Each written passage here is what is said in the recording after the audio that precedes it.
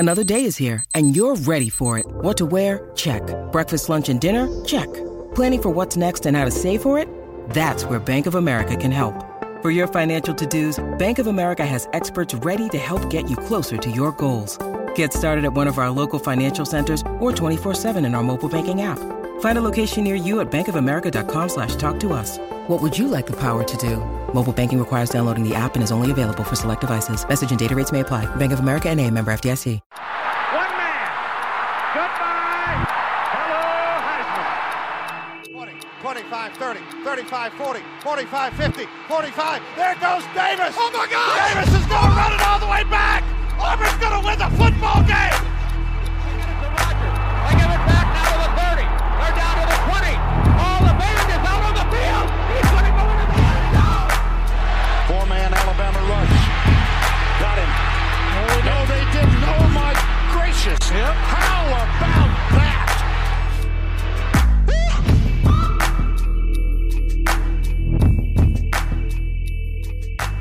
Clemson outguns Wake Forest. The Texas trifecta delivers. Kansas State owns the Sooners, and so much more on a loaded Week 4 recap here on the Three Technique, a college football podcast at the intersection of the X's and O's and the Jimmies and the Joes. I'm Mitch Mason, joined per usual by Trey Reeves, Garrett Turney. Fellas, yesterday, Week 4 absolutely delivered. It was chaotic from the 11 a.m. window all the way through the nightcap, with USC barely holding on against Oregon State. Trey, there were sunburns to go around. There was really good football. There was really bad football. I'm just thrilled to break this down with you guys. We've got a lot to talk about. Yeah, that was the only downside to attending an awesome game between TCU and SMU. I guess there were two downsides. One, got a little sunburned. Was not prepared for the lack of shade at Ford Stadium. We also really need to do something about the DJ situation at SMU home games. I don't know who I need to write a letter to, but goodness gracious. We'll talk about that more when we cover that game. But also didn't get to be in front of a TV for a really loaded early slate. So only two downsides to going and attending a game in person this week. Yeah, Garrett, you were not with us in Dallas, but you were in front of a TV screen texting us updates from the 11 a.m. window. It was maybe the powerhouse matchups weren't there in that 11 a.m. slate. All due respect to Kansas and Duke, but it was a lot of fun football, and you kind of had it covered from wall to wall. What was it like watching that early slate, knowing like you're kind of holding the anchor down for the Three Tech crew? Well, I mean, obviously, I'm getting a little bit of a sore back again carrying this one. But no, I'm just kidding. No, it was great. It was fantastic getting to sit there, watch these games. I kind of tuned out of the SMU one because I knew you guys had that one covered. But, man, Clemson-Wake did not disappoint. That was a fantastic game, up and down, back and forth. Two very good football teams. We'll talk about that in a second. And, man, Kansas-Duke was one of the most fun football games I've been able to watch in a long time, man. Those two teams are very good.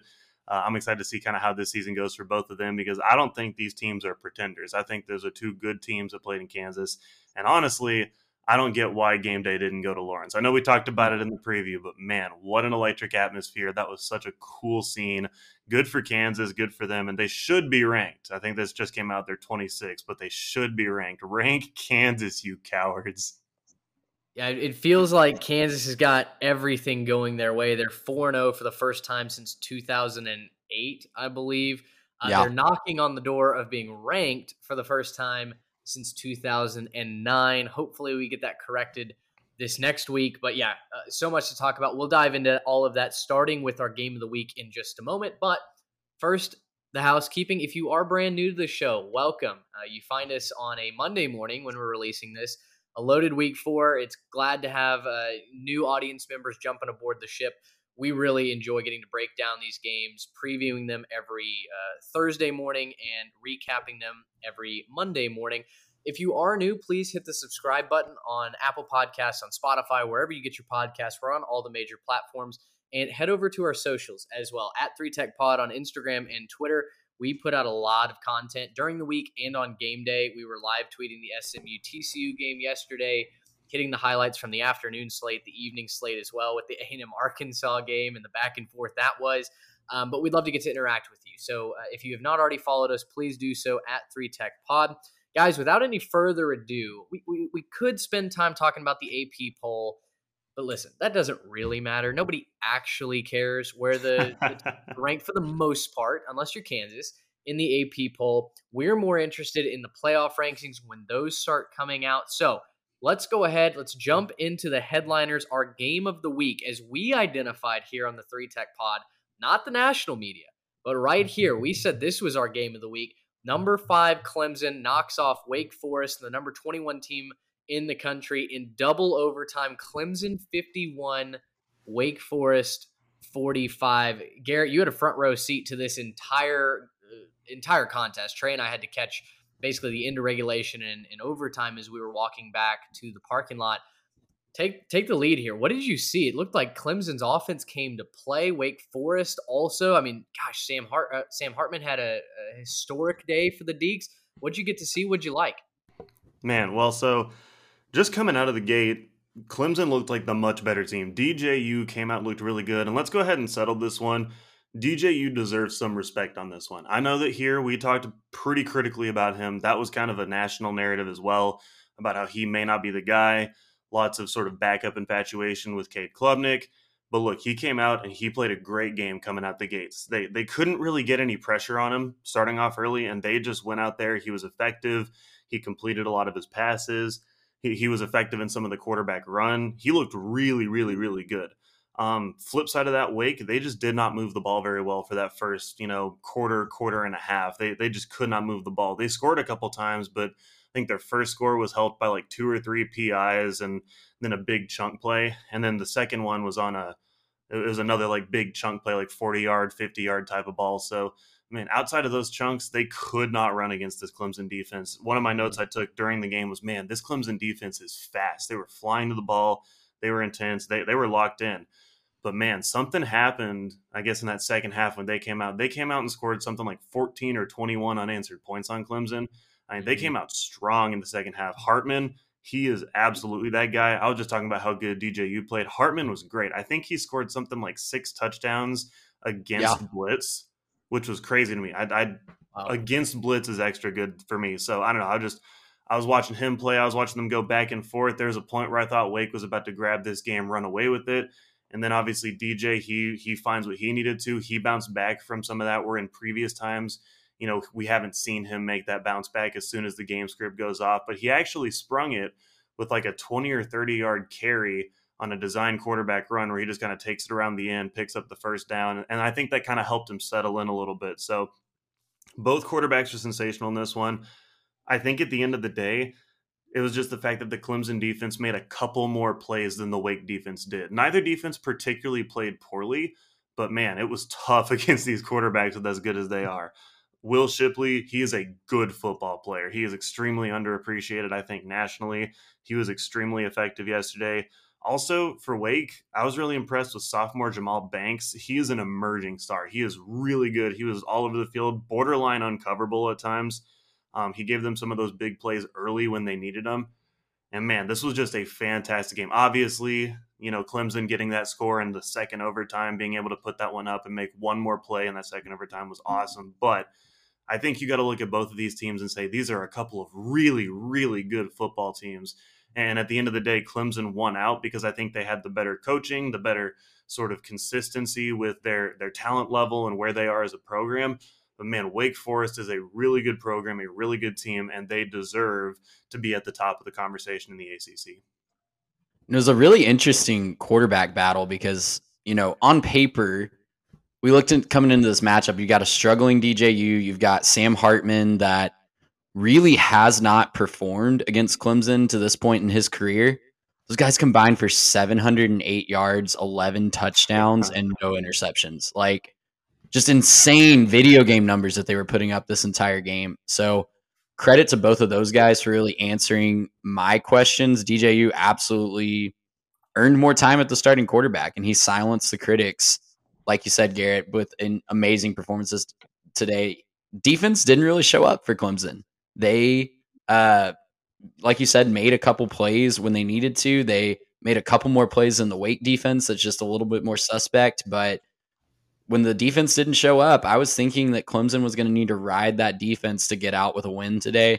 Defense didn't really show up. Sam Hartman balled out, but DJU matched him step for step. And that was really, really impressive to me.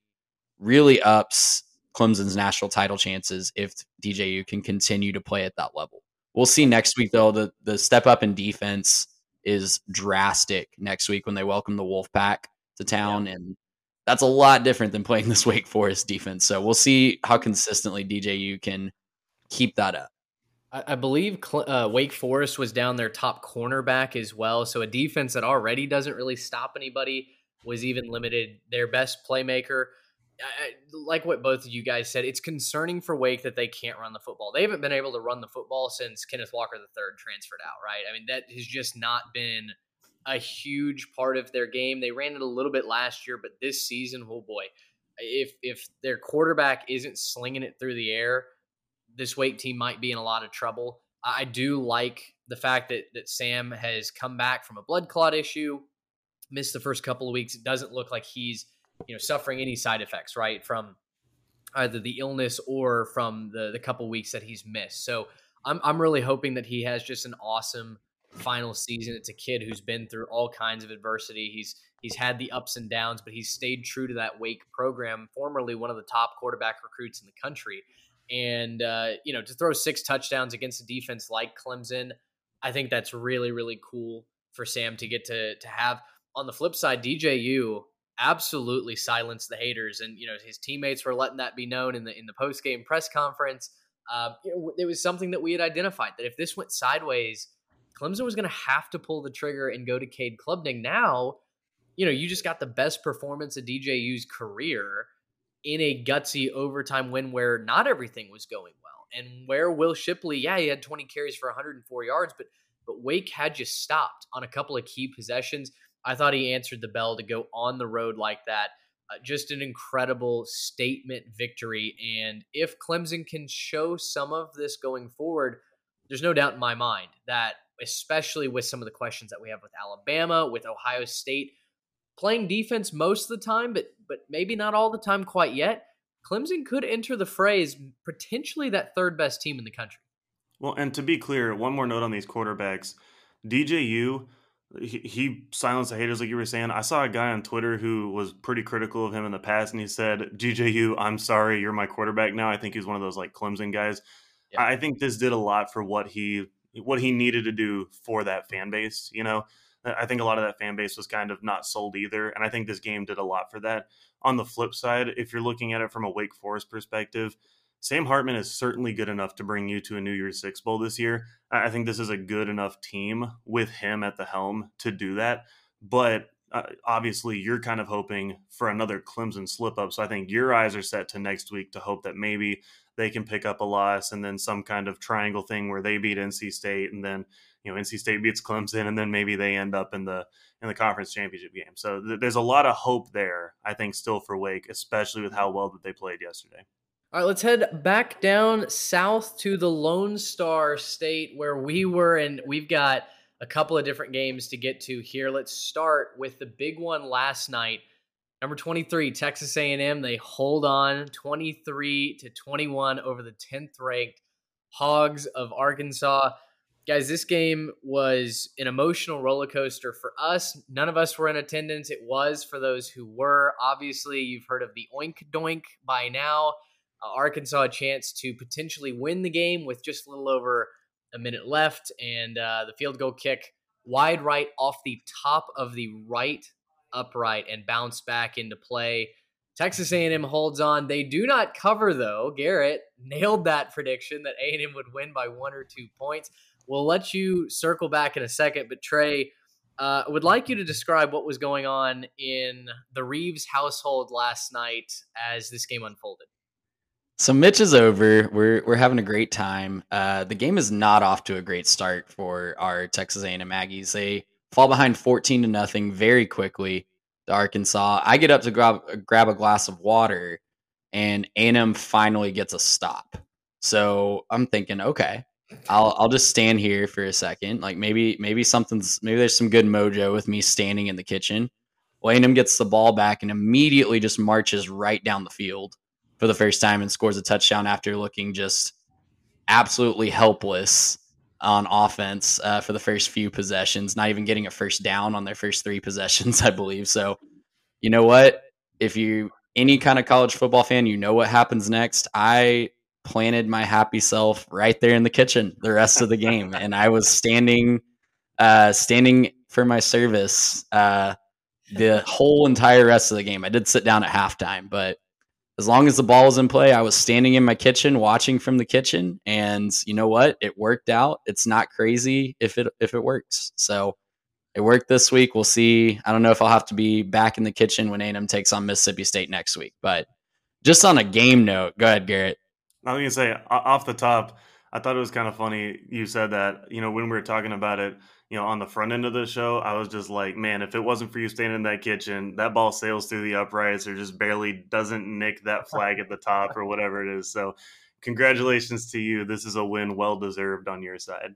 Yeah, you were talking about your back being sore from carrying the 3-Tech pod. My back's a little sore from carrying Texas A&M football, but got to joke in a group chat that all 3 of us are in with some Arkansas fans that that kick was never going to make it. My energy of just standing in the kitchen was too much. But from a game perspective, all jokes aside, that was a lot of fun. But from a game perspective, man, just cue that SNL Stefan meme because this game had everything.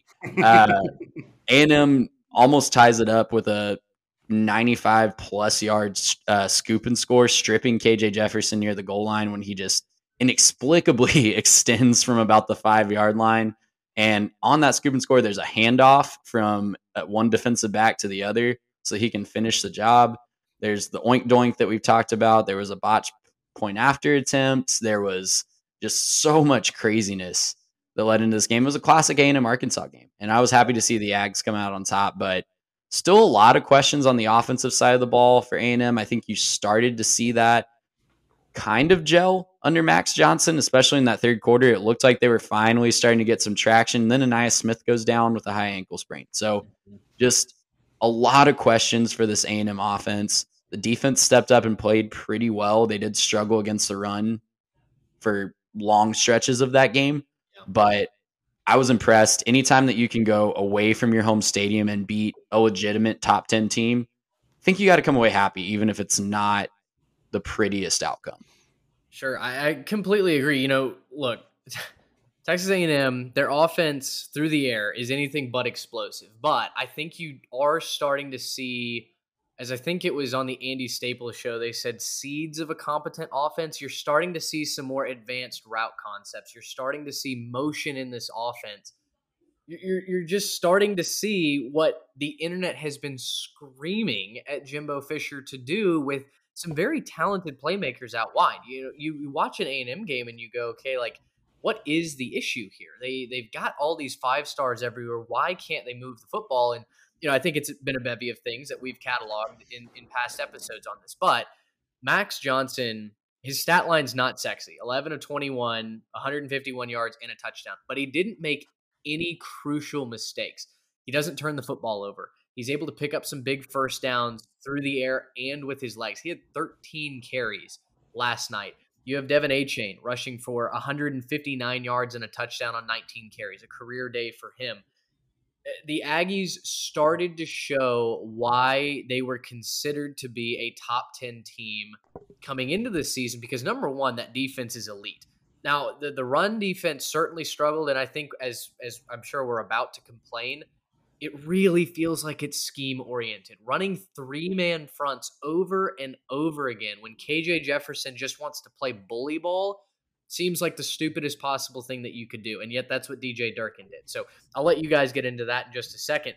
But what we did see was A&M bow up on third downs. They had negative plays that they forced when they absolutely had to. And other than that big long touchdown pass on the busted slant or the busted post, early in the game to give Arkansas a 14-0 lead, you didn't see Arkansas really do much splash-wise through the air. A couple third down and long conversions, but I thought the Aggie defense really stepped up. They got pressure on KJ Jefferson. They delivered some hits, and ultimately they did enough to win. Right? They poked that football out in the second quarter. the 97-yard scoop and score, which has been everywhere if you're on Twitter or any kind of social media. For the crowd that says A&M got lucky in this game, show me where they got lucky. They forced mistakes from a very, very good Arkansas team. And, we'll see what the Aggies' ceiling is going forward. I think 8-4, 9-3 is probably their ceiling, but they found a way to win, as Trey pointed out, against a top 10 team away from home. That's impressive as it goes. Yeah, as far as this game goes, obviously when I broke it down, I said this was probably coming down to special teams and that, A&M would win, but not by the 2.5 that we had when we were calling this one. Well, I thought I was right earlier in the game when they missed the extra point, and I said, oh, the Aggies are going to lose by 1, aren't they, right? There's going to be some field goal later in the game, and you're going to lose by 1. You can't quite score, whereas it would have been overtime.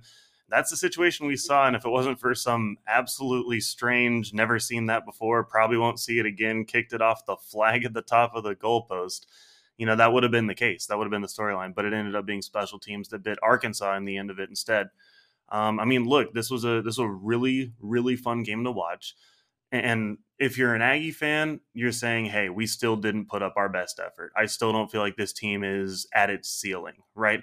If you look at Max Johnson, he put up the exact same stat line as he did last week, right? About 50% completions, about 150 yards, nothing dynamic about that, right? 1 touchdown, I think. Mm-hmm. And so if you're looking at it, you're saying, when is this going to snap into place, right? When are we going to see the quarterback get the chemistry with the receivers understand their role, figure out who's going to be like first guy in the pecking order, what route concepts work the best for this group. Obviously losing Anias for the next, couple of games. Don't know how long it's going to be until he's back from that high ankle sprain, but what's going to work for them, right? I think if you're an Aggie fan, you're going to say, when is this offense going to snap into place? Well, last night you saw the run game get it going, so that's certainly something to be encouraged about, right? That's something to be encouraged about if you are looking for how is this offense going to play well. If you're an Arkansas fan, man, you just feel like you had your game plan and still that A&M defense found a way to stifle it. With regard to the 3-man front, I did some thinking about why a team would run a 3-man front against a run-heavy, and especially a power run-heavy team. And I thought about it, and then I remembered to play it, and it hit me why they were doing that. There's a play where KJ's rolling off to his left, and he throws a ball over the middle, and it gets completed in front of a bunch of corners and DBs. And then I realized, oh, they just wanted to take away the big play all night. They didn't care if you were going to dink and dunk and run down the field and get 5 or 6 yards of carry. They were saying, you're not going to go ahead and run big play after big play after big play and run the score up on us. And so that's why I think they ended up going with a lot more DBs. Now, would that have been, would it have been nice to have seen a different package on a 3rd and short? Yeah, I think so. Would it have been nice to see, a 4th, guy down and maybe a 3rd linebacker in there on some of those goal line situations? Yeah, maybe, but you complain about that. It was, a linebacker that forced the fumble, a corner that picked it up, and then a safety that ended up running it in on that strange, bizarre play. So, it was an interesting situation, I think, when you look at this game for both teams, because both teams needed it. Both teams wanted it real bad. At the end of the day, I think the better program with the better coach won. And that's going to be controversial to say for a lot of people based on, oh, Jimbo lost to App State. He can't call plays, whatever. Well, last night he did a pretty dang good job with a team that still hasn't found its stride. So I'm not sure what the ceiling is for this A&M team. As they are right now, they're not going to win too many games in the SEC. But if they continue to improve, they keep playing well on defense, you could see this team start to make some noise and make that App State loss seem like a thing of, distant memory. So curious to see where they go from here. Yeah, it was really interesting because we kind of highlighted that we thought on the other side of the ball, Arkansas's pass defense would be very vulnerable because they came into the game ranked dead last in the FBS in yards given up through the air. A&M didn't really attack them through the air. Now, they did miss on a couple of deep shots that could have made that number look a lot better. And I don't think either of the deep shots they missed on were necessarily on Max Johnson. But we were concerned about their ability to move it on the ground coming into this game. And they kind of rectified those fears to a greater extent. So I don't know if Arkansas was just more focused on the pass defense in this one and kind of let their run discipline slip, or just something along those lines. But yeah, you have to be really encouraged by that ground game. Last thing I'll say is I think that's a great point in what you're talking about, Garrett, with that 3-man front. They were definitely trying to bring disguise an extra help in the rush game or an extra late blitzer a lot of times as well. And I think if you're an Aggie fan that is cursing DJ Durkin this morning, you might be singing his praises this time next week, because that 3-man front, I think, could do wonders, and getting reps in that and getting disciplined in that when you face an air raid offense next week is going to be just night and day different. Yeah, the last thing I'll add here statistically. So again, A&M pulls off a win without winning the statistical margin. Total yards goes Arkansas's way. First downs goes Arkansas's way. Time of possession, though, barely goes the Hogs' way. And that has been one of the Achilles heels for A&M, right? And it's what we saw them start the game struggling with. They couldn't find a first down. They just could not keep that offense on the field. You get a couple of plays there on a great drive in your fourth attempt at it, and that kind of turned everything around. But A&M's ability to run the football, that offensive line seems to be gelling a little bit better together. And, you may basically make the possession time a coin flip. That's going to be critical for A&M going forward, especially as they start to play teams like a Mississippi State next week in Stark Vegas, who's going to throw the ball all over the lot. If you're going to give up scores to Mississippi State, it's probably going to be quick. So you're going to have to then counter by taking the air out of the football, bleeding the Bulldogs dry as you rush down the field against a defensive front that I think you should be able to run on. So Mississippi State does open as a 3-point favorite for that game. That's going to be one that we certainly watch with a lot of interest. Let's go from Texas A&M over to the Longhorns of Texas. They moved up to 22nd in the country and then immediately dropped to the Texas Tech Red Raiders. Guys, this was a back-and-forth affair the entire game. Texas once again hampered by some injuries. Xavier Worthy rolls his ankle on the second series of the game, did not play the rest of the contest. Texas Tech out-schemed the Longhorns of Texas. I believe Tech ran something like 92 plays in this game. I mean, they just eviscerated the Longhorn defense. It was a close game. In the first quarter, Texas pulls away a little bit. In the second quarter, they go up 24-14, but then Tech rallies back. 10 in the third, 10 in the fourth. They hold the Longhorns to just 10 total points. And then Bijan Robinson, with his first career fumble on the first play of overtime, sinks the Longhorn ship. What a game that it was out in West Texas. Well, credit to Texas Tech for rising up and taking it, but this is a problem for Steve Sarkisian at Texas. I jokingly wrote down, wait, Steve Sarkisian blew a multiple touchdown lead in the second half. Color me shocked, because that's not a shocking thing. He's done this so many times. He was up 31-17 with about 4 minutes to go in the third quarter after Robinson broke off a long touchdown run. You're thinking, if you're a Texas fan, okay, this has been a back and forth game, but we're starting to establish some control. Here's what their offense did after going up 31-17. 3 and out, 5 plays and punt, and then they do get the ball back to kick the game-tying field goal to send it to overtime. So 3 drives in a row while Tech is just driving down the field and scored twice and also got stopped on the goal line once. You're running a total of 11 plays and punting 3 times. It's just not winning football. It's Texas shooting themselves in the foot. And look, I know they have injuries. I know that they don't have their team at full strength. I know they're missing Quinn Ewers, but when you go into Lubbock as a touchdown or more favorite as a Texas program, you're expecting to win, and that fan base is expecting to win that game. But credit to Texas Tech. They came in and took that game from the Longhorns. They did not give up when they fell down multiple scores multiple times. Donovan Smith took care of the football. That was one thing that we highlighted as just absolutely key in this game. And credit to them for fighting through it and giving those home crowd fans something to cheer about and something to rush the field about. Yeah, no, Donovan Smith had a fantastic bounce-back game after that pretty tough loss to NC State on the road. It was nice for him to be back in front of his home crowd, to get to kind of feed off that energy. I think that was, the first sellout in Lubbock in like 3 or 4 years or something like that. Yeah. It was pretty crazy to see, and they absolutely showed up with the energy for that one. And you guys know this too. Man, when Tech fans show up to those games, it can get crazy in Lubbock. And so, man, hats off to them for doing this. I think this has a lot more to do with Texas Tech. I think this has a lot more to do with who they are. When I was watching this game early on, I said, and I said this to my wife when we were watching it. I said, Texas has the better players, but I think Tech is the better team. They just look like they play better together. They look like they're willing to do their job, do their assignment, and they just look better together. Texas was making these big, huge plays, rattling off this big play, scoring off stuff like that, but they weren't really – I didn't think they looked like the better team yesterday.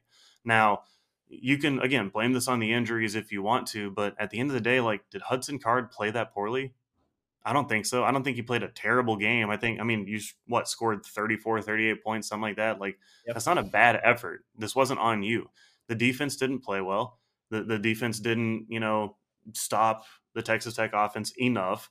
They had a huge lead and they couldn't put it away. And you can call it whatever you want to. You can say that, if Bijan doesn't fumble, well, yeah, sure, give him the ifs, right?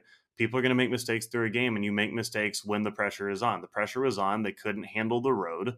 And I think that's what it comes down to. Now, I don't think the sky is falling for Texas, but it just seems like they're lacking that killer instinct. It doesn't seem like they have the ability to put a team away and finish a game when they get a lead like this, right? They can come out and smack you in the face, but we saw it in the Red River rivalry last year, right? We saw it several times last year, not being able to put a team away once you kind of got that lead late in the game. So, man, I was hoping they'd be better at this point, but again, hats off to Texas Tech. This is a very good team. This is a very well-coached team. I think they're on the rise, and I think once people start to see what they're doing with that culture, you're going to see some transfer talent come in. You're going to see, a bump in the recruiting. And I think Texas Tech could be, set in a real good position to run the new Big 12. Shout out to Joey McGuire and what he's doing there in Lubbock so quickly. Fantastic Again, job. these are not his guys that are in there right now, and yet he's got them believing. If you watch his post-game speech, he was very emphatic. He said over and over again, I told you this at half, and it happened. And I think, the kind of headliner in that statement is, I told you they would break, and they did. And I told you we would get this win in Lubbock, and we did. And, he made the statement, everything runs through Lubbock in this conference. And Texas Tech, laugh at them all you want for their mediocrity over the last couple of years. They're hot right now. And as Texas just showed you, going into Lubbock, it's not easy. It is really, really difficult to get a win there. Donovan Smith, 38 of 56, 331 through the air, 2 touchdowns. He completed passes to 11 different receivers yesterday, which is just a huge stat.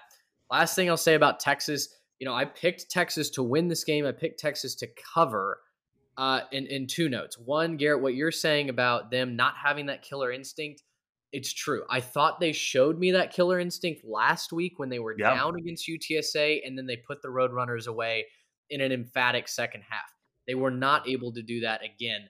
Austin Taylor, friend of the show, he's been on a couple times. He texted me, this is the 8th double-digit lead that Steve Sarkisian has blown as a head coach in his career. Oh, man. He's not been a head coach for that long, right? A disaster for Steve Sarkisian. You've got the social media fired up. Folks are saying, get Sarkisian out of here. I think obviously that's way premature, but it does tell me that Texas is not quite ready to compete at a national level again. They might be really, really good at home, but going on the road is a completely different thing. And if you want to get to the place where you're competing with the Bamas and the Georgias and Ohio States for national championships and national recognition, to truly be back, you have to be nails on the road. Last thing about the Longhorns, I've got no pulse on picking them. I am 5-11 against the spread, picking the Longhorns going back to last season. So Wow. I'm sorry, guys. If I pick Texas to win and win comfortably, hang on to your butts, because it's probably going the other way. It's not been good at all. But we'll leave the Longhorns for right now. Let's head over to their top rival, number 6 Oklahoma, or at least they were number 6, until Kansas State rolled into Norman last night. And guys, they did it again. Kansas State 41, Oklahoma 34. Adrian Martinez had himself a ball game last night. Yeah, no. I mean, look, we know at this point that Kansas State owns Oklahoma. Okay, it's what, 3 of the last 4 years they've beaten them. This is a team that I picked as my darling, right? I thought Kansas State was going to be a hopeful for the Big 12 championship game. I thought that they were going to put together a good season. After last week, wasn't feeling it. After this week, we're right back on track. Adrian Martinez, he took a massive step in the right direction, right? He couldn't pass the last few weeks. They weren't effective as an offense. It wasn't like he put up gaudy numbers in the pass game, but he passed effectively. I think he had over 200 yards in the pass game. Combine that with a real good effort on the ground from him and a solid contribution from Deuce as well. They just had the best 1-2 tandem there. That's all it was. They were the two best players on the field at any given time.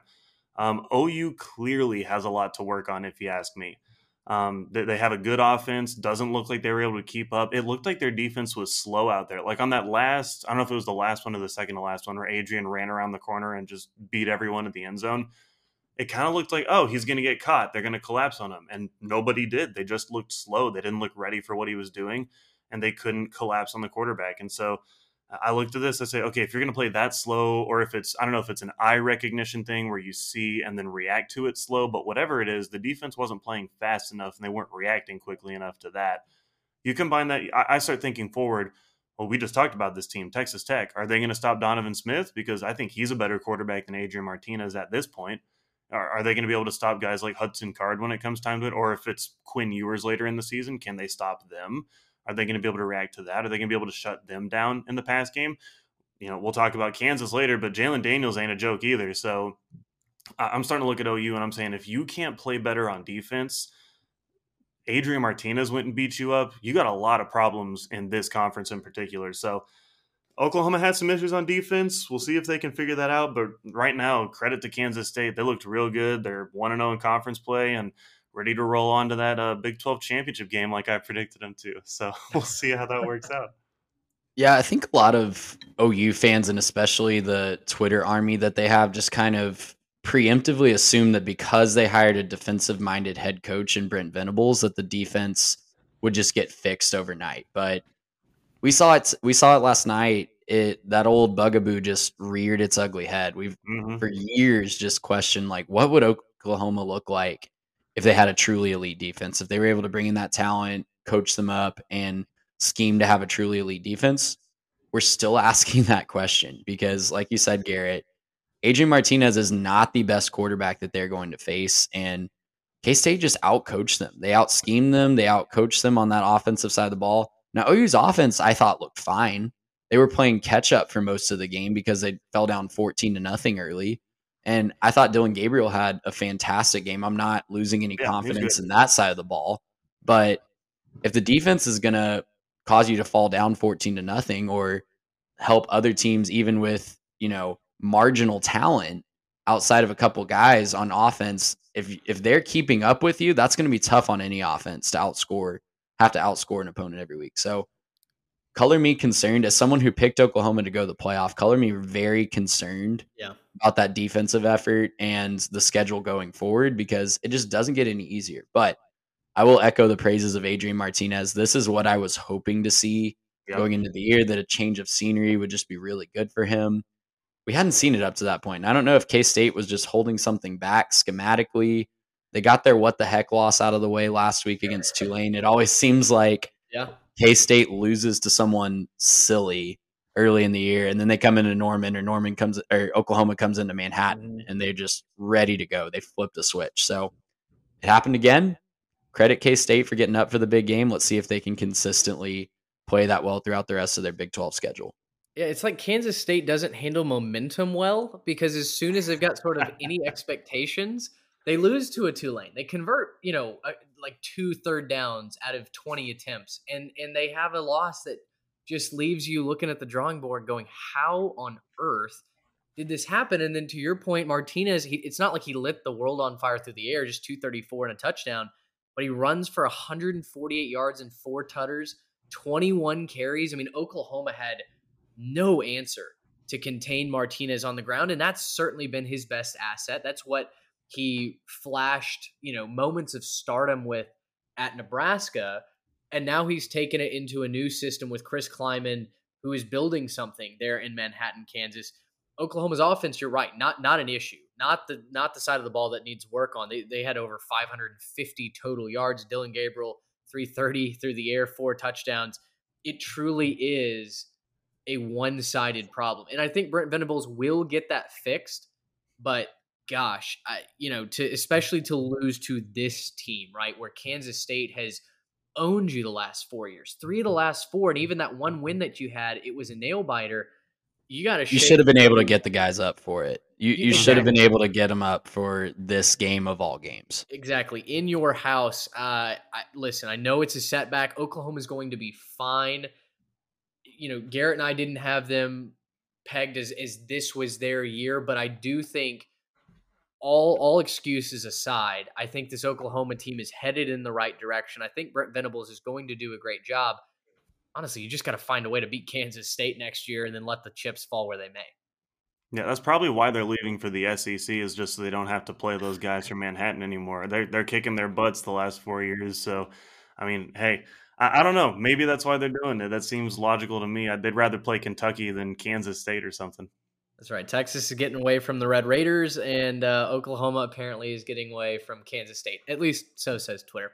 All right, we got 2 more featured games to get through. Let's get through these pretty quickly, and then we'll look around the country. You've got number 11, Tennessee, scoring 38 against Florida.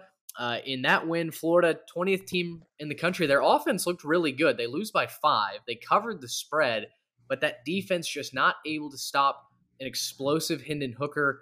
He was masterful yesterday through the air, on the ground. Tennessee gets an important win to keep this drive for the SEC East title. If they can somehow upset Tennessee, at least a landmark year for the recent program's history alive.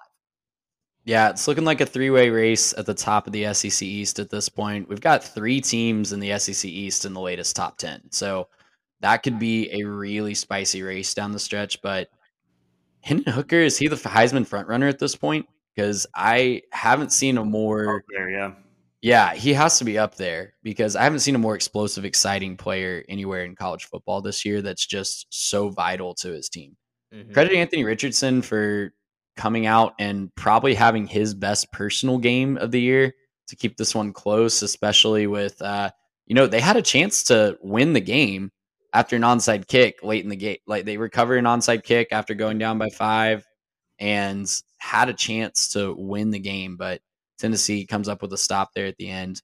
A lot closer than I was expecting, so credit to Florida for going on the road and keeping it close in a rivalry game. Yeah, and obviously Richardson getting his first touchdown pass, that had a little bit more to do with Tennessee corners not really tackling, though. If you go back and watch that highlight. Yeah, still a big milestone for Anthony. He can get that monkey off his back. A little bit, yeah. You got to exercise those demons, right? Doesn't matter how it happens. Just get it done. So good for him. Good for Florida for looking a lot better on offense. I just think Tennessee was the better team. That's all you need to really say about that one. They're a better team. You're right. Hendon Hooker playing really good ball right now. I called him the second best quarterback in the SEC last week. I think that's pretty much where it stands right now. Maybe him, Will Rogers, kind of a 2A, 2B situation, but he's fantastic. And you're right. He should be one of the top guys in the Heisman conversation, as well as Blake Corum, who we'll talk about in a little bit. Oh, no doubt. Last thing on Florida here, it really, as good as, or at least as talented as their running backs seem to be on paper, this game was the Anthony Richardson show. 24 completions, 453 yards through the air. A lot of that was yards after the catch, 2 touchdowns and interception. He was also the team's leading rusher, 17 carries for 62 yards and 2 touchdowns. The rest of the team combined for about 70 yards rushing. So, I think that's what's going to hold Florida back from being a super competitive team. It seems like we were more down on them than what is going to be actual reality. But I will say they need to continue figuring out how to support their quarterback if they're going to reach championship levels of competition again. Now, on the plus side, Justin Shorter, Ricky Pearsall, they had great games, right? Ricky transferring over from Arizona State. Justin Shorter looked amazing yesterday, 7 catches for 155 yards. They've got talent. They just need to find ways to support Anthony Richardson to where, like in the Kentucky game, when he's off, there are other ways to score the football. There are other ways to continue moving the chains. If they don't do that, I think it's going to be not a long season, but an underwhelming season on the national scale.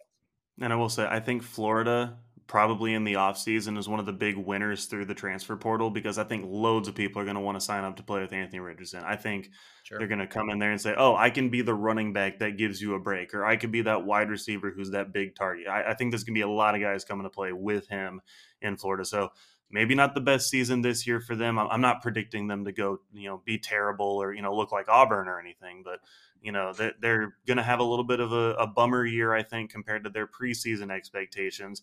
But I think next year they're going to look a lot better. Guys, they played the Super Bowl in week 4 yesterday down in Lawrence, Kansas. Kansas 35, Duke 27. The Jayhawks, they are 4-0. They are receiving all kinds of votes, but evidently not enough to break into the AP poll. They're 26th right now in the polls right now, which is just an absolute shame. We've all been echoing it. Rank the Jayhawks, you cowards.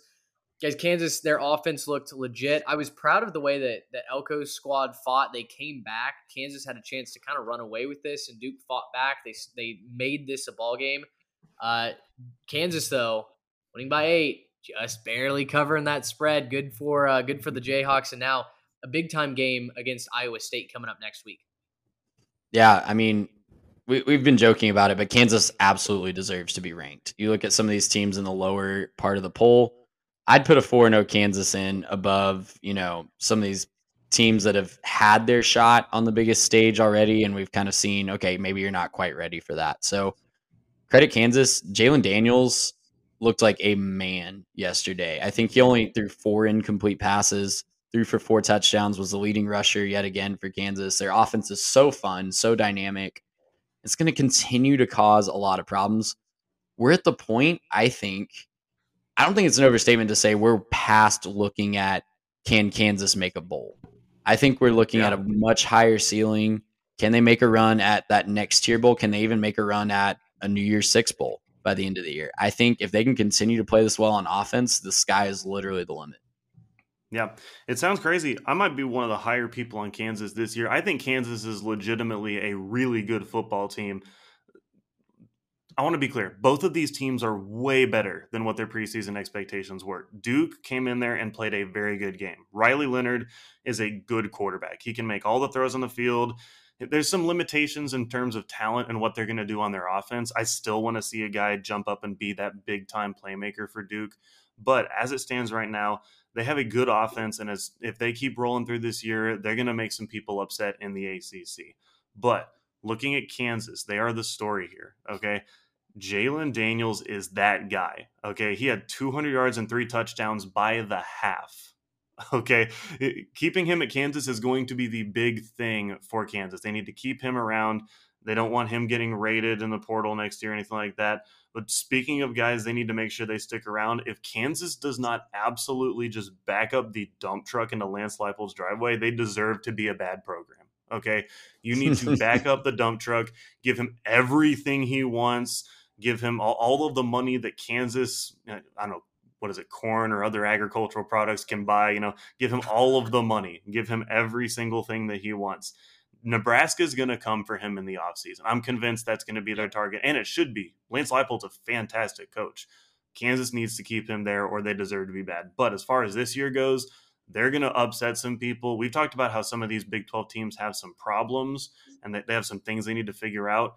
It would not be a stretch right now to say that if it was a neutral site field, I would probably pick Kansas to beat both Texas and Oklahoma today, just based on the talent level, the efficiency of the offense, and the fact that neither of those teams have showed me that they can effectively stop an opposing quarterback from scoring. This Kansas offense is very good. Highshaw Jr. is a talented back. If y'all saw his big, long touchdown run that he had, or it might have been a swing pass, but that was a long, long run. When he was athletic, he was cutting, he was making guys miss, spinning out of stuff. This is a very good Kansas football team. They beat Texas last year, obviously, and I know that was last year. This is a very good team. And you were saying it, Trey. This could be a team we're talking about. What kind of a bowl game are they making? As it stands right now, everyone in the Big 12 except Oklahoma State and TCU's played a conference game, and Kansas leads the Big 12. They are in the driver's seat of the Big 12. They control their own destiny right now. That's not something that Texas or Oklahoma can say right now. So I'm not trying to bash on the Horns or the Sooners, but I am trying to say this Kansas team is a very good team, and we should be watching out for what they can do. So I will continue to parrot this thing. I think Kansas might be one of the best states in football. Between Kansas and Kansas State right now, they are dominating. Can't say that about all the teams in Florida or all the teams in Texas or all the teams in California. So, yeah, Kansas might just be the best football state in this great country of ours. They are the only team in the conference that is still undefeated after playing a conference game. So that is very impressive. They've got TCU or Iowa State next week, TCU the following week. They could leave Fort Worth bowl eligible. I think that is a very, very real Big possibility. 12 team that's bowl eligible. I think it's a real possibility. I think Iowa State has a lot of questions. We'll talk about them maybe in a little bit. And TCU looked really good against SMU yesterday, but I think SMU kind of shot themselves in the foot as well. Oh, multiple times. We'll talk about that. We witnessed that pain in person. There's an APB out for the SMU defense because they were nowhere to be seen. But we'll get there in just a second. I think I know what our Twitter clip of the week is going to be. Garrett declaring that he would take Kansas over Texas and OU right now. Today I would. They're hot. They're hot, no doubt about it. I don't know if I'd go that far, but you are a keeper of the take, so we'll continue letting you keep those takes. You doubted me with West Virginia. It's true. Keep doubting those Kansas Jayhawks. It's very true. All right, guys, let's spin around the country for some other headline games. We've got the double bad beat of destiny on the Palouse. Oregon 44 over Washington State 41. The Ducks barely escape with the victory. That was I felt so bad for Cam Ward, the way that he had the chance to play hero late in that game. Bo Nix Bo Nix threw the pick six and had a tough start to that game. He bounced back, was very resilient on the road in a tough road spot. Oregon has the firepower offensively. I think their defense is really, really shaky. Now, the pick six at the end to salt that game away, it gives Wazoo a chance to then throw up a Hail Mary. You get like I said, the double bad beat of destiny. You will see that tonight on SVP. Bo, back-to-back weeks that he was actually kind of decent. I mean, he had his moments of struggle, but he did answer the call that we put out to him last week in the preview. Really, outside of the pick six, he was really, really good. And I think, talking about explosive offenses and questionable defenses, that's not how we pegged Oregon going into this season. But I think I'm comfortable saying that now. The Oregon defense has a lot more questions than they have answers. Washington State just ran out of gas in this one. I think we're really not doing this game a good service if we don't talk about how Washington State really was taking control of that game at the beginning. They were up by a couple scores at multiple points. Their defense really just ran out of gas. And credit Bo Nix for taking advantage of that and marching them down the field. That pick six was kind of just the nail that broke the back as Cam Ward was trying to lead another go-ahead touchdown drive to end the game. But I'm still impressed with Washington State. I think they're going to cause a lot of trouble. That Pac-12 actually looks fun this year, guys. And there's a lot of teams from top to bottom that are just entertaining watches, especially some of these weeks when we have them in the late night window and there's not a lot of us on. It's not just begrudgingly watching it because it's football. It's going to be entertaining football. So that's good for everybody. Yeah, and when you're down on the road and you have a problem when you're losing, it's a road. Who do you turn to? You look to your quarterback. I think there's a decent chance that Bo Nix might actually be a good quarterback in this Oregon system, and that he just had to play Georgia week 1. I think that might be actually the situation that we're looking at here. He played really well, and he took his team back. He's good Bo twice in a row.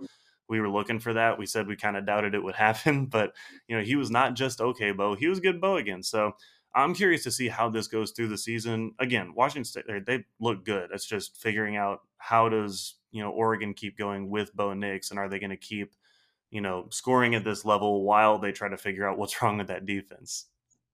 Yeah, if that defense doesn't pluck up, I think they're going to run into another buzzsaw potentially down the line. I can't see Oregon winning a Pac-12 championship with how their defense is playing. Plus, no, again, not to continue to put expectations on Bo, but I want to see a full successful season, a full body of work before I'm going to make a declaration on his ability this season, where this Oregon's offense can go as a ceiling. truthfully have zero idea what the final record for this Oregon team is going to look like. And I would guess that most Oregon fans don't know that either. So TBD, watch this space. Good showing for the Oregon Ducks offense yesterday's. You talked about with Bo, 428 yards, 3 touchdowns through the air for Nix. The other Pac-12 game that we had our eyes on, Trey, we threw this on as soon as the A&M Arkansas game finished up because my TV provider has Pac-12 network. Almost nobody else's does, and that's on them. USC, number 7 team in the country, wins 17-14 over Oregon State. This was the exact opposite of what I expected it to be. We thought it was going to be an offensive shootout. It was a defensive slugfest. Both offenses hit major speed bumps. Caleb Williams looked lost, frankly, for the majority of that game. They do pull it out late, but I think if you're wondering, if you have questions about USC's ability to play, championship caliber football in year one of a new system, this one might throw up a red flag or two. Now, it wasn't the red flag I was expecting. I thought their defense might get exposed in this game. It was the exact opposite. It was the offense that really, really struggled to move the football. Yeah, and Chance Nolan for Oregon State just had an absolute nightmare game, throwing 4 picks that really kept USC in it because the offense was spinning its wheels quite a bit. Caleb Williams made some plays on the ground to keep some drives going. He did flash, and we saw the talent ultimately win out in the end. But man, it was really more of a story of Oregon State just kind of not being able to get into gear. And credit the USC defense for stepping up, and when their offense is sputtering, making plays to win a game on the road. But it's just a situation where if you're a USC fan, I don't think you can necessarily complain about going into Corvallis and getting a win because that's been such a just house of horrors for you. But you really would have liked to see a better effort from your offense. That could have been a blowout. The offense sputtering really kept that game close. Well, and when I looked at it too, I look at, what happened? Well, at the end of the game, it came down to a couple of transfers that made your plays right there, right? It was 2 guys transferred in, big-time dudes. So, I don't know if it's the USC transfer Trojans that ended up winning this one, but they're thankful that they got some better talent because if it wasn't for that absolutely elite talent there at the top, then, USC doesn't have any business winning this game off of scheme or anything else. It was entirely personnel. And like we say, it's the Jimmies and the Joes actually beating out some of the X's and the O's there because USC got outcoached. That's all it comes down to. They played a better game towards the end with their better players. But yeah, they were just flat out outcoached. I will say I'm still cranking the chainsaw with Jonathan Smith and company. Oh, absolutely. I am so on board with what they're doing here. And look, the recruiting, it's been a bugaboo for Oregon State for years. I think that's about to experience a major bump. It looks like the development up there in Corvallis is not just happening on the baseball field, but also maybe in the football stadium as well. And I'm really excited to see what the Beavers can bring to this Pac-12 North, especially as the landscape gets ready to shift.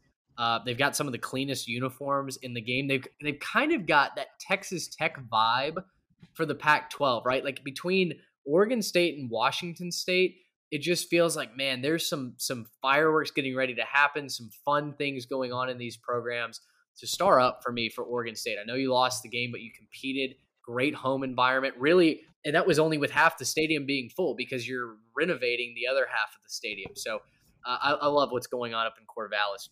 Let's mention a couple of other games here. Let's do Baylor 31, Iowa State 24, TCU over SMU. And then we got to talk Miami as well. They get just boat raced at home by the Blue Raiders of Mid-Tennessee State. Let's talk Baylor first.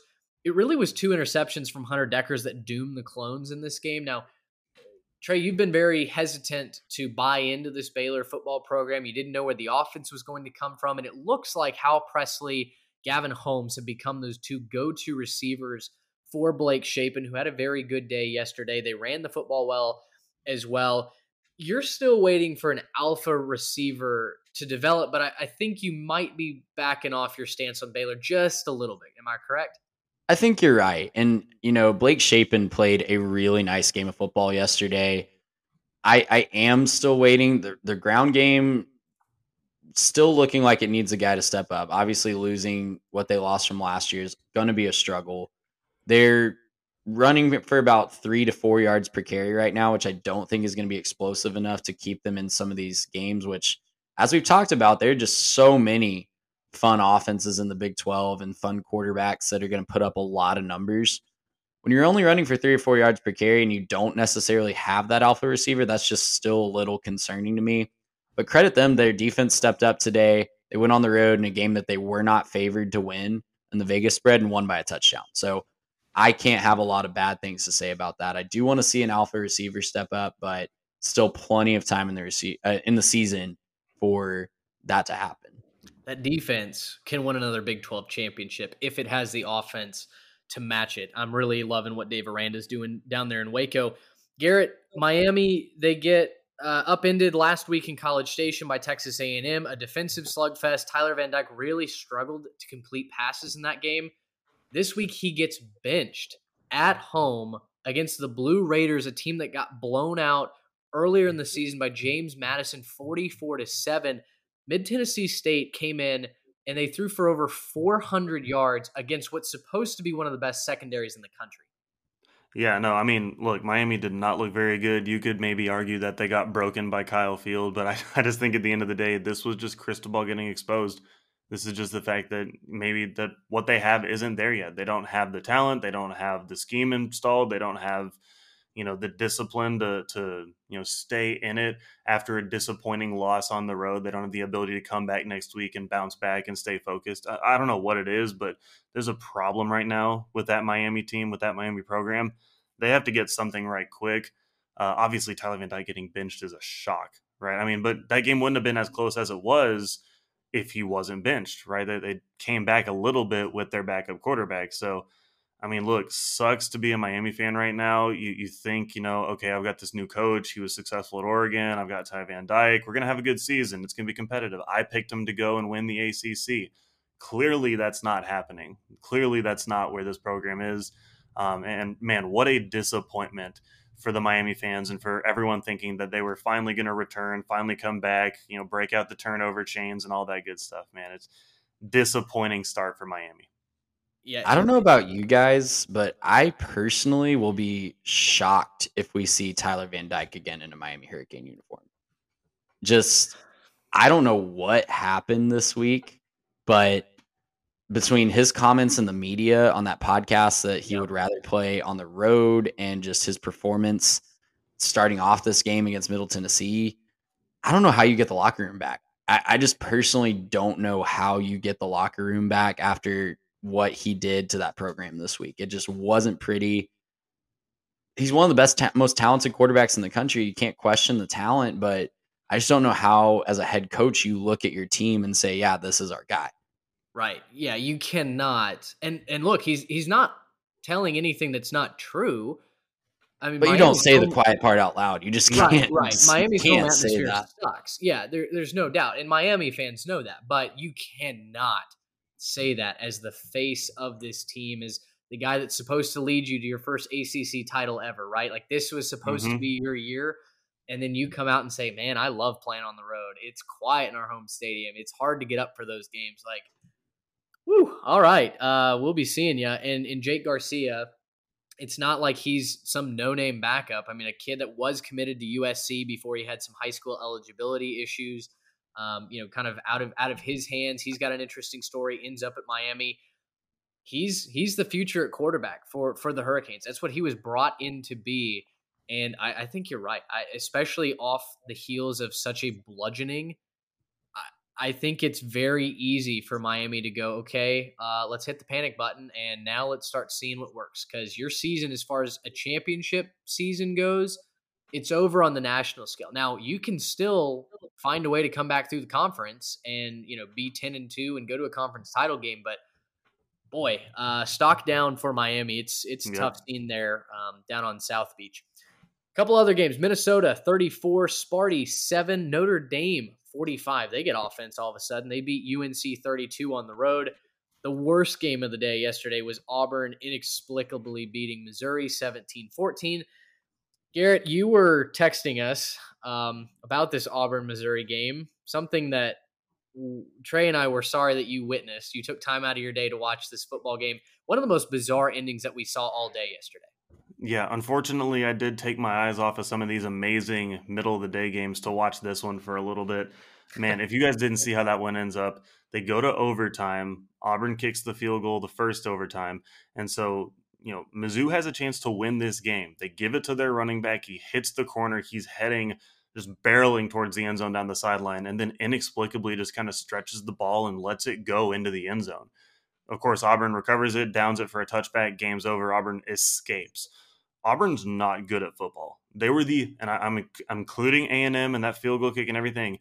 Auburn was the luckiest team in college football yesterday that Missouri guy decided to just stretch and give the ball away into the end zone. That was, I get it. It's Mizzou. We don't think they're very good. They don't maybe have the best players. It's a guy trying to make a play, make a highlight. I don't know what he's doing, but just a terrible, terrible football IQ play from that Mizzou running back. And if it wasn't for that, that would have been the shock of Auburn's season so far after getting destroyed by Penn State in their own stadium the week before. So Not good days for Auburn. They're in the cellar. We'll be seeing you, Auburn. And that was after Mizzou missed a very short field goal at the end of regulation that could have iced the game before it even got to overtime. So, yeah, you're absolutely right that Auburn was the luckiest to escape yesterday. Yeah, that field goal, 18 yards from dead in the middle. I mean, that ball was almost perfectly centered, and the kicker somehow pushes it wide kickers, right. I bet you I could make an 18-yard field goal. Hashtag. Oh, we need to film that content. All right, we're filing that on the 3 tech. Yep, there we go. How much would you bet that you could make an 18-yard field goal? Just out of curiosity. I'd probably put $100 on it. Okay. I can make an 18-yard field goal. That's not that far. And you don't even have to get the ball that high up off the ground. That's an easy field goal. Speaking as someone who used to kick 40-yard field goals in high school, just out practicing and messing around, an 18-yard field goal is not difficult to hit. I could find you some middle schoolers who could kick an 18-yard field goal. Yeah. Me too. As funny as it would be to see Garrett maybe not get that and lose that money, I don't know that I'm going to back the other side of that $100. So if you guys want that side action, I'll film. I'll put it on Twitter. Minnesota, row the boat, man. They are going to be the Big Ten West champions. I think we can book our tickets to Indianapolis right now. Mo Ibrahim is the truth. Became the all-time leading rusher in touchdowns for the Gophers yesterday. I mean, goodness, I don't know if Sparty's that bad or just truly if Minnesota is, the team of 6 years that's going to cruise on, one of the weaker sides of a conference. I don't think that Sparty's that bad. And because of that, I'd like to formally apologize to Minnesota and to everyone who I've offended on that fan base. I think y'all are a good team. I have not been giving y'all as much respect, and I'd like to formally apply for a seat on that bandwagon. I would like to maybe just get a standing room only seat at the Big Ten championship game. I just like to be in the building. I don't need to sit down on the first deck with the rest of you that clearly deserve it more than I do. But I'd like to be in the building for it. Welcome, brother. All are welcome. Thank you. I appreciate it. That's right. We're very inclusive here. We'll meet up. Forgive me my sins. We'll meet up on the concourse at halftime and I appreciate it. Exchange pleasantries. UNC has the worst defense in human history. After giving up 61 to App State, they've now given up 45 to Notre Dame in a losing effort. Guys, UNC looked atrocious. Mac Brown got a personal foul penalty called on him yesterday. I mean, after a odd start to the season, we said maybe the wonkiest 3-0 start of all time. They finally get bit by a team that was desperate for another win. Marcus Freeman now 2-2. It seems like Notre Dame's season might be stabilizing. I don't think that they're going to run the table by any stretch, but it was good to see Drew Pine find the end zone a couple of times. Notre Dame looks like they have a pulse again. UNC, I don't know who you're going to be able to stop. If you can't stop a shaky Notre Dame offense on a backup quarterback, I truly don't know who you can stop. Number 4, Michigan, 34, Maryland, 27. Last game that we'll really have any sort of comments on. I guess Ohio State blows out Wisconsin, 52-21. That went really according to plan, exactly what we thought would happen. For Michigan, though, they don't blow out Maryland. And we talked about this on the podcast. We all took Michigan minus whatever. And I threw out the stat that Maryland, in their Big Ten existence, is getting beat by an average of 14 points every single time that they drop a game in conference. They kept this close. Maryland was not very consistent on offense, but their defense stood up at times, at least in the pass game. Now, Garrett, you've been leading the charge for Blake Corum here. He got whatever he wanted on the ground. Mm-hmm. Still, I think an impressive showing for Maryland, but without a doubt, the story here, what Blake Corum is doing and maybe running towards a Heisman in New York. Yeah, I think Blake Corum has to be your front runner right now. He is the most important piece to one of the better teams in this country. I still think Michigan's one of the best teams in this country. You're allowed to have a down game where, you don't play to your level. But if you're the guy that's keeping that team afloat in that situation, then yeah, he has to be. Now, I know that the Heisman's kind of turned into a quarterback award here, but Blake Corum should absolutely have a seat in December when they decide on that award. And he absolutely, at this point in the season, would be deserving of winning it. He's fantastic. He does whatever he wants to. The story of why this ended up being as close as it was just has to do with the fact that I think J.J. McCarthy has to be a lot more consistent passing the football. He didn't have a bad game. He didn't have a game where he threw it away or just couldn't do anything, but he just wasn't very good in the clutch moments. And I think that has to do with, okay, you're a little younger, a little more inexperienced. He'll grow into it, right? He's gonna be better. But look, Michigan was 5 of 12 on third down. They're gonna have to be better. They're just gonna have to be better, and they also probably need to see those third downs come down because they're moving the ball more effectively in the early downs as well. So I think they will bounce back. I think they will be better. But I think a lot of Michigan fans are grateful that they got out of there with that win based on how well Maryland came out and gave them a real contest. Yeah, and that's the thing that you got to take into account when you go with the higher ceiling guy, right?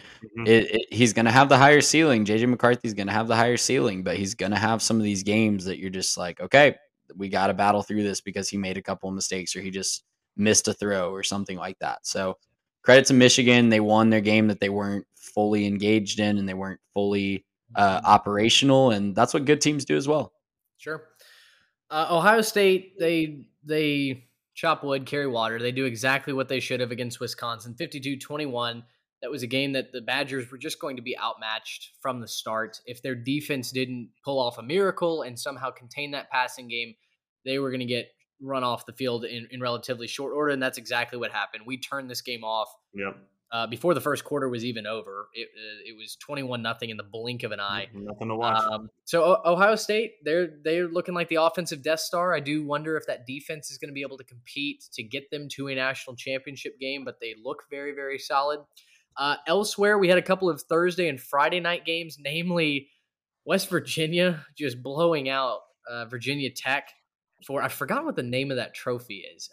Is it the Black Diamond? What's the name of that trophy? Someone look that up for me. I couldn't tell you. West Virginia 33. I'll look it up real quick. Yeah, Virginia Tech 10. You guys were both on the Hokies plus the points here, basically because you didn't know which team was going to play better in this game. And so if it's a battle of two bad teams, take the points.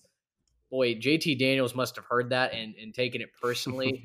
Virginia Tech's bad. They have no offense. And that defense, look, that's probably the better side of the coin. But even still, it is a rebuild project for Brent Pry. And, it sucks to see them get blown out at home. They've got Enter Sandman, one of the best college atmospheres in the country, and then they can't even compete against the Mountaineers. Yeah, I think we were hitting West Virginia a little too hard for that Kansas loss. Like we've said, I think Kansas is a very good football team, and I don't think we should be penalizing them as much as I had been to this point. They competed with Pitt. Pitt's looked fine so far as well. I think West Virginia is a fine team that I just was underestimating because of that loss early on. Virginia Tech is not a very good team. They're just not very good. That they can be the bottom feeders this year. Sorry about it, Virginia Tech. Yeah, I saw the Smoking Musket tweeted. Well, he's one of the more prominent West Virginia Twitter people, and he said tired was West Virginia lost to Kansas, and wired was West Virginia kept it close to Kansas. So, yeah, maybe we need to reframe our reference on that game. But yes, it is the Black Diamond Trophy that West Virginia won. Okay, well, yeah, I'm glad somewhere in the subconscious it was telling me that was the trophy's name. There you go. Friday night, Syracuse wins 22-20 over Virginia. Syracuse was running away with this, and then they hit the brakes offensively. Virginia started to come back. But the Orange are 4-0, gentlemen. They refuse to lose inside what we refuse to call as anything other than the Carrier Dome. I don't understand how they're doing this offensively because Garrett Schrader cannot throw the ball, but they keep finding ways to win. And the Orange, a team that we had maybe on a hope and a prayer getting to 4 wins this season, has won their first 4 of the season. Yeah, it's a really exciting times for a lot of basketball first schools right now, and Syracuse is right at the top of that list, man. So credit to the Orange. The perpetual question is Syracuse good? That's what I keep seeing the graphic thrown around on Twitter, and it's an amazing question that I still don't have the answer to, but they're 4-0. They are indeed. They are indeed. Group of 5 teams that won this week. James Madison, out of nowhere, they pull a Patriots against the Falcons. They win 32-28 after the Nears were up 28-3. Garrett, I'm sorry that you're back in the team of destiny. Did not work out for you in the Ledger. That's a bummer. Kind of exactly what I expected to happen did happen. Just the order of events was a little misconstrued, but App State, they used up all their magic those first 3 weeks, and then they were kind of due for a letdown. And the Dukes, tell you what, the Dukes are playing some really good football right now. They beat App State in Boone. I still think App State's going to be fine. They should be the favorites to win the Sun Belt, don't you think? Yeah, App State's having one of the weirdest seasons that I've seen in a long time, where they're coming out there beating teams they have no business beating and then losing to teams that they have no business losing to. So very strange season so far for App State. They should still be the favorites in that conference. So I think they're a very good team. This might get their attention and help them kind of bounce back from that. Coastal's sitting right there at undefeated as well. I know their defense hasn't been great, but I think Coastal's going to have something to say about that as well. It's going to be a fun game. Can't wait to break that one down when it comes around. Cincinnati blows the doors off of Indiana. Team 9 Windiana takes another hit. Listen, Tom Allen and his bunch, they play hard in some games. They don't in others, and today was one of those that they did not play that hard. Ben Bryant throws for 354 for Cincinnati. I mean, tell you what, we might have underrated him in the preseason. He's looking really, really good after leaving Cincinnati, going to Eastern Michigan, now coming back to Cincinnati to quarterback that ball club. UTEP 27 over Boise State 10 on Friday night. Boise immediately fired their offensive coordinator. Dirk Cutter is going to take over that. Boise State might be bad, Trey. Yeah, and UTEP flipped the script. They were 17-point dogs, win the game by 17. Never want to be in that situation if you're the favorite, and I think rightfully so, Boise fires their offensive coordinator, leaves him on the tarmac in El Paso, basically. Yeah, I don't know what's going on at Boise, but they have just laid a couple of just absolute dud of an eggs. Yeah, to start the season against Oregon State and UTEP. Yeah, Andy Avalos, gosh, it's not gotten off to a good start there on the blue turf. Lastly here, recapping the Ledger. Boy, this was mixed results all over the board. Garrett, I'm sorry to say is we're actually all tied in the Pick'em standings right now. All 3 of us are 21-17-2 according to my math. So how that's happened, I don't exactly know, but stats don't lie. We're above average, at least at picking against the spread. Ledger-wise, though, Gary, you took it on the chin this week. You went 1-3. Trey went 2-2. I went 3-1. James Madison coming back on you really hurt, and then Florida covering late on you also really hurt. Yeah, definitely didn't see those results coming. Also, Michigan not just blowing the brakes off of Maryland didn't help me either. So, I appreciate the grace of getting ULM in that one to, get me a single point. Apparently, that was a great call on Trey's part. Didn't see that one coming personally, but just some really weird results in terms of offenses maybe not showing up for Michigan and Tennessee, or at least maybe not defenses showing up as much as they should have. So, I don't know. We'll try again next week. Yeah. I'm never picking 2 Ledger games that kick off after 6 p.m. again, because I was counting so many chickens before they hatched, winning my matchups that you guys picked against me, and then losing both of the ones that I picked for you guys. So never doing that again. Yeah, Trey at one point started out, I might go 4-0 here in the Ledger week. And then by the end, there was just a crash down to earth to go 2-2. Terry Bowden winning the Battle of the Bayou Boot. I mean, where did that come from, ULM? Sure.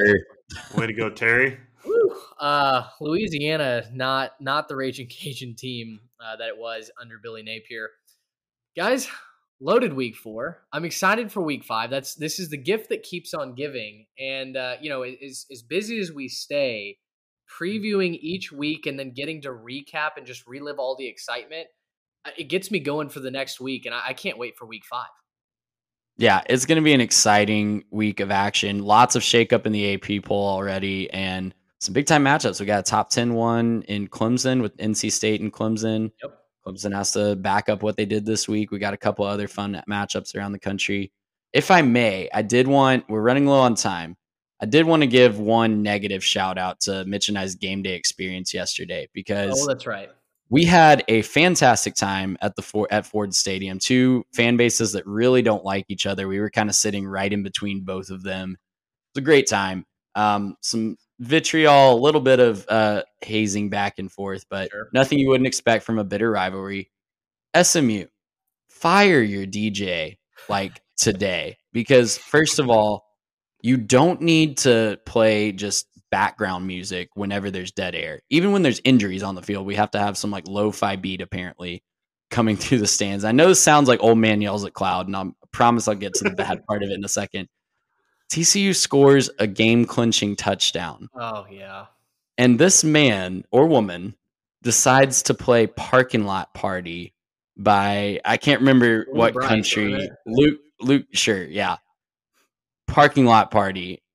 Look up the lyrics, and as the SMU fans are just leaving the stadium, at your home stadium, you're trolling your own fans or just very, very not self-aware. So fire that guy like yesterday. I think it had to be the lack of self-awareness. Yeah, because you're right. Like all of TCU staying to see the final snaps, to see them win, to sing the alma mater. It's your own fans that are heading to the parking lots, and you're playing Parking Lot Party. Yeah, no, you don't want that's not a happy song for you right now. No, it was beyond a tough scene from the DJ. That certainly was the one great pregame atmosphere. Gosh, their hype video is amazing.